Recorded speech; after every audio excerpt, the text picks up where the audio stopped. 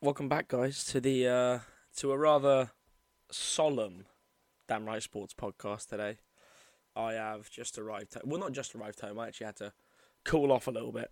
I'm exaggerating a tad there, but what a disappointing match that was against Saracens. Um, just put a bit of context in for you guys. I have been a Bristol fan my whole life. I watched them play at the Mem. Down in the Championship, I watched them go up and I've watched them go down. I've watched them thrive. I've watched them fail. And coming off the past two seasons, it's been really great to watch Bristol do well and get some recognition they deserve as as a top side.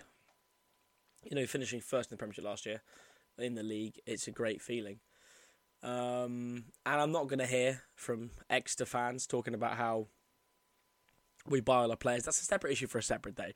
This is about the match. And coming into today, I looked at our team sheet and I looked at that Saracens D team, is what I phrased it to many people as, because you look at their team. How many notable players you got in there? 4, 5. Ben Earl recently obviously just left Bristol. Ben Earl, Benny Vanapola, Nick Tompkins. Joe Simpson on the bench. They're really obviously there's a few more. Lazowski at 10, but there really weren't that many name players in that Sarries lineup. And I was coming into thinking they've been in the Championship, they've been away, they haven't played any super high level rugby. And those who have, when I first looked at that team sheet, I thought, where's Farrell? Where's Daly? Where's all this? I even looked at our team sheet. Well, where's Sinclair? Where's Semi Randrandra? I believe Semi is on a 10. I could be wrong about this, but I know for at the Sinclair and Farrell and Daly, they're all on their 10-week rest from the Lions tour. Which actually worked. Coming into the match, I thought that would really work out well for us and not work out well for Sarri. So, as I said, their team looked a bit light. And I thought on our team, losing Sinclair, Laheath can do a job for you at tight head.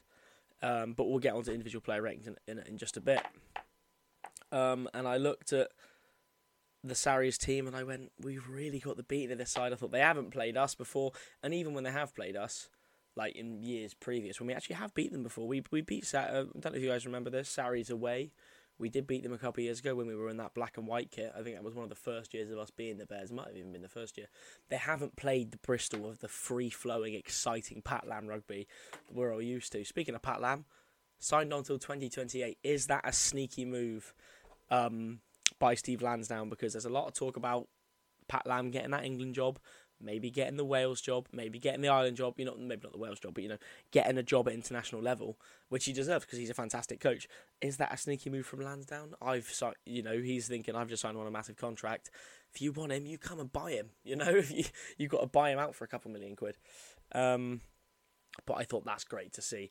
I looked at the lineup, and we'll go through it now. Jake Woolmore, Harry Thacker, Max Laheath, Ed Holmes, Chris Vui, Stephen Luatua, Dan Thomas, Nathan Hughes, or as I call him, Nathan Huge. Shocking banter, but no, I don't actually call him that. Andy Uren at 9, Callum Sheedy, Johan Lloyd out wide on the wing, Alapati Leua, Piers O'Connor, Niadi Alokan, Charles Pietow, Will Capon, Jake Armstrong, Jan Thomas, Dave Atwood, Jake Heenan, Harry Randall, Sam Bedlow, and the youngster Jack Bates.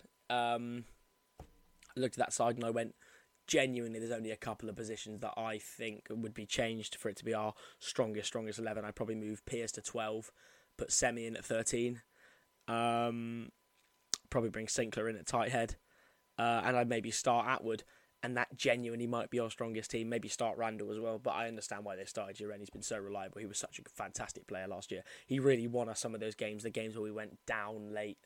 And he managed to, keep that team alive because he is a fantastic player as Andy Uren. But I looked at their team, and I went, sure, come on, this would be a great way to start the season. It's Saracens, let's take out Saracens. And if we beat them, I know everyone would say, oh, it was a Saracens, second team or whatever. But I think it's still Saracens. But I'll go through mid-match. I was writing down some of the notable points from each player. And I'll just go through them. Jake Woolmore, I think he had a solid game. I think the scrum was all right. I think the scrum was pretty decent, but there weren't any massively notable points for him. But solid game. I really like Jake. I think he's a quality loosehead.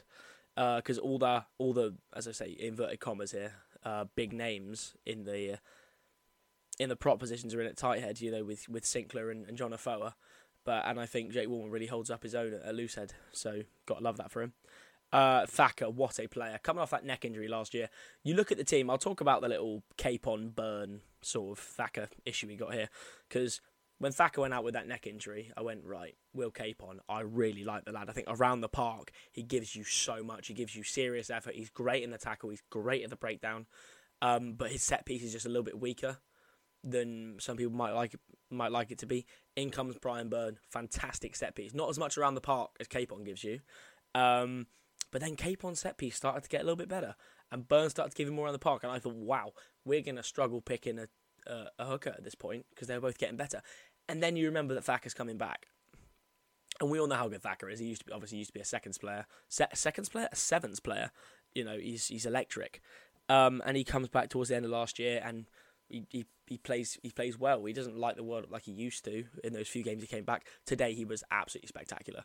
He was genuinely incredible to watch. Like, there was a certain moment with his line out, clear out, like he threw the ball, then he got round so fast. Another one of these blokes, too small to play rugby. I might have said it already, but he was one of those blokes, and he was just absolutely electric. His line out and then the clear out leads to a penalty I've got here. He's just so good around the park because his set piece is fantastic and he's so good around the park, which eliminates the issues that you might have had with some of the other players. Thacker, fantastic game. Can't fault him one bit. Came off a little bit early, but I understand why he did it because he put in 150%. Bring Capon on. Max Lahive at tight head. I like to think of Lahive as a bit of a kind of a new age of prop, because you look at props nowadays, especially a couple of years back, a bit he's seriously muscly and built. That man's got abs. There aren't that many props with abs these days. There really aren't. And it's great to see. I like Lahive a lot. He's good fun on the interviews. Talking to his ancestors and all that, all that good stuff. He had a solid game. Ed Holmes, he was fantastic in the line-out today. I think he actually had a really good game. I know some people might have preferred to have seen Atwood starting. I was one of those people. I came into the game saying, would I rather have Atwood starting? Yes. But then you think about the fact that if you can have Atwood on for half an hour, 25 minutes of absolute electric play, that'd be fantastic. And Holmes did really well at the line-out. Chris Vui is my favourite Bristol player, and it's probably not even close. I just absolutely love the man. He's everywhere. He is absolutely everywhere. I also enjoy the fact that Harry Randall brings him as his bodyguard whenever he goes over to take the ball off the other team. I quite enjoy that. But no, Vui, he's just fantastic. Absolute Superman. He's got the handles of a bag. He's absolutely lightning quick. We saw that towards the end of last year in one of those COVID games. I was at the match. It was one of the first games back from COVID. Just to see him running down the wing, he's just a fantastic player. And we talk about the best locks in the world sometimes, and you throw in names like Etzebeth, Luke Diago. They're all fantastic. Put them in the Bears system, they're not going to do what Chris Vui can do. Like, for the Bears system, he's absolutely perfect. He's fantastic. I can't rate him enough, and he's got that versatility. He can play at 6. Stephen Luatua, captain, fantastic player. It wasn't the loudest game for him today. I think he was just kind of everywhere, as he always is. Nothing hugely notable. But, just a solid game. Definitely not a bad game. Just a good game from Luatua. That man came to us at New Zealand, All Black standard, and got better. That's how good he is. I think he's really got a shout to be one of Bristol's best players ever. I think a lot of people would agree with that one. Dan Thomas at 7. This is all sounding very positive at the moment, even though the game was pretty... We'll get onto that after we've done the players, actually.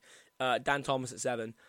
It is annoying to see Ben Earl back at Saracens, because he was fantastic for us last year. He was really good, in that England setup, really getting the high level play. He is fantastic. But it's such a shame to see a player of Dan Thomas's quality and how good he's been for Bristol. Such a shame to see him on the bench last year, and it's great to see him starting. Not the loudest game from Dan Thomas, but yeah, not a bad game by any stretch. Nathan Hughes, this is seriously the game that I was looking for him to have. I think he played fantastic, because we saw him come into that England set up as this absolute huge monster of a human being. How tall is he? 6'3", 6'4", probably 18 stone, 19, 20 stone. Absolute monster.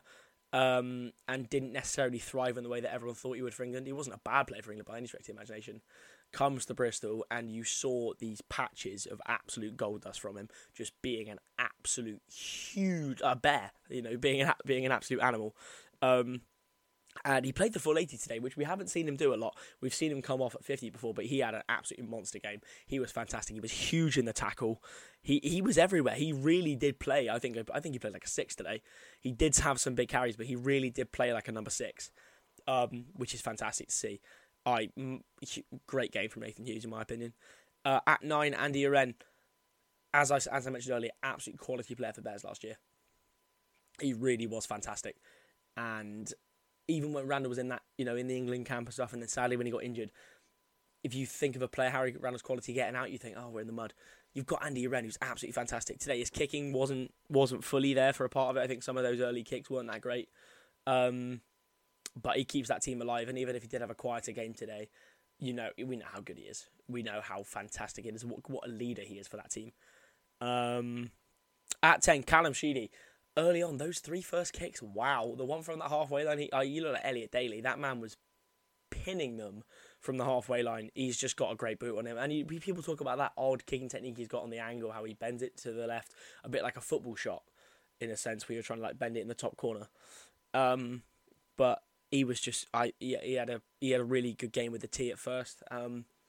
There was we'll get onto it afterwards, but I felt like the creativity wasn't massively there in the attack. There didn't seem like there was. I've got written down here like that where there was a lack of like the free flowing Bears rugby that we've been seeing for so many years, and especially last year, and we didn't really capture that today. I think that was what our downfall was. I really do, because the lack of tries.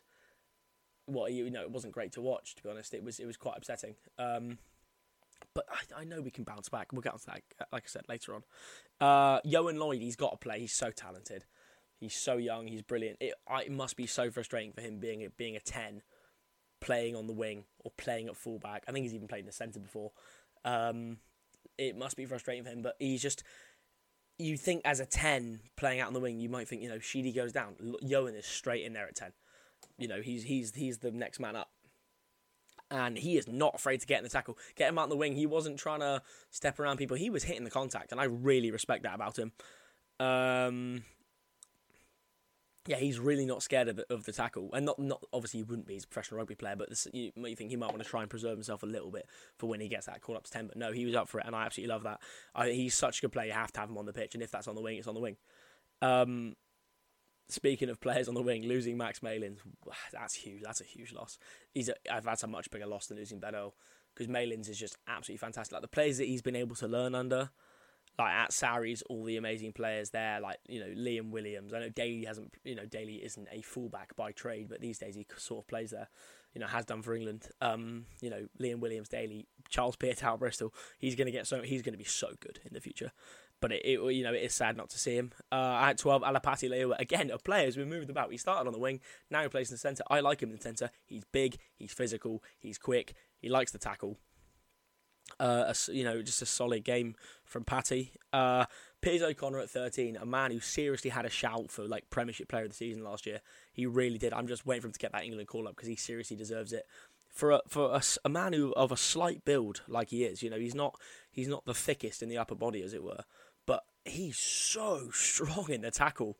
He is really strong. And yeah, I like him at 13. I prefer to see him at 12 and see Semi outside him. But again, a solid game from Piers. He didn't light it up like he has done a lot last year, but again, it's just his first game of the season. I'm really putting a more positive spin on the game as I'm talking about it. Adeolokan at 14. I really like Adeolokan. Some people aren't huge fans of him. I'm actually a really big fan of him because you've seen the electric feet he's got and how quick he is. We've seen that from the stuff at Connor and from what he's played for us. I like him. He was actually really good in the tackle. There were a couple of times last year. And everyone points to that game against Exeter when, Jack Knoll sort of pushed him over, but he was off balance. He was going the wrong way. That's not his fault. But, he hasn't been the strongest in the tackle. He actually looked really quite strong in the tackle today, and I was seriously impressed with that. And I really like him. Steven Alago, I want to see him back. I actually haven't done a huge amount of research into where he is. He might be injured. He might be doing not sure what the situation is with that. When you get him back, that'll be fantastic to get him out the wing because he's one of these players like Semi, like Piatow, who we're going to come on to, who literally creates something like nothing. Speaking of Piatow's, losing Ciale is annoying. That man's a leader. Playing 12, he's just quality. He's everywhere. He's just a go-to guy. That is sad to see him leave the side. As I said earlier about, Malins and Earl. 15, Charles Piatow. He's our best player. and I don't think it's close. He's I've used this phrase quite a bit already on this podcast before, but he's an absolutely ridiculous player. He's got the best left-footed step in the world, and I don't think it's close. Again, I think I've said it a lot, but it is true. He literally makes something enough. That line he made down the pitch was just ridiculous. He ran through like 4 players, and they know that step's coming because you type in Charles Piutau, and you see that step. You know it's coming, but he still gets you with it every time. He's just so good. I love him. I love him so much. Fun fact, actually, when I used to work in a cafe, I made his coffees one morning and had a little chat with him. He was a really nice bloke. Just a huge fan of you, Charles, to be honest. But yeah, no, he's absolutely crazy player. Was annoying to see him go off early, but what happened with the subs? Like, I mean, I think Yohan went down with a bit of an injury, and we ended up with Uren at fullback. And as much as I love Andy, he's not a fullback. That was a little annoying to see, but obviously we can't do anything about that. Onto the bench, Capon. Okay, we'll come on to Wayne Barnes. That's a separate issue. You see the change in my voice already. We'll come on to Wayne Barnes a bit later, but Capon, I think he had a decent impact when he came on. Jake Armstrong, he was solid. He had a solid game. He sort of came on. We were in a bit of a dire position. It was kind of hard for him to really make an impact. But I really like Jake. He and Jake Wilmore actually gave me some scrummaging coaching a couple of years ago, back when I used to play. But they couldn't really help me much, even with all their expertise. But yeah, no, solid game. We'll move on. Jan Thomas. I like Jan. Big fan of Jan Thomas. I think him and Wilmore are interchangeable at the starting position, which I quite like because we've seen them both start and both come on and off. Dave Atwood, quality player. I love him. I'm such a huge fan of Dave Atwood. He's one of these players we describe as a bit of a dog, sort of thing you describe.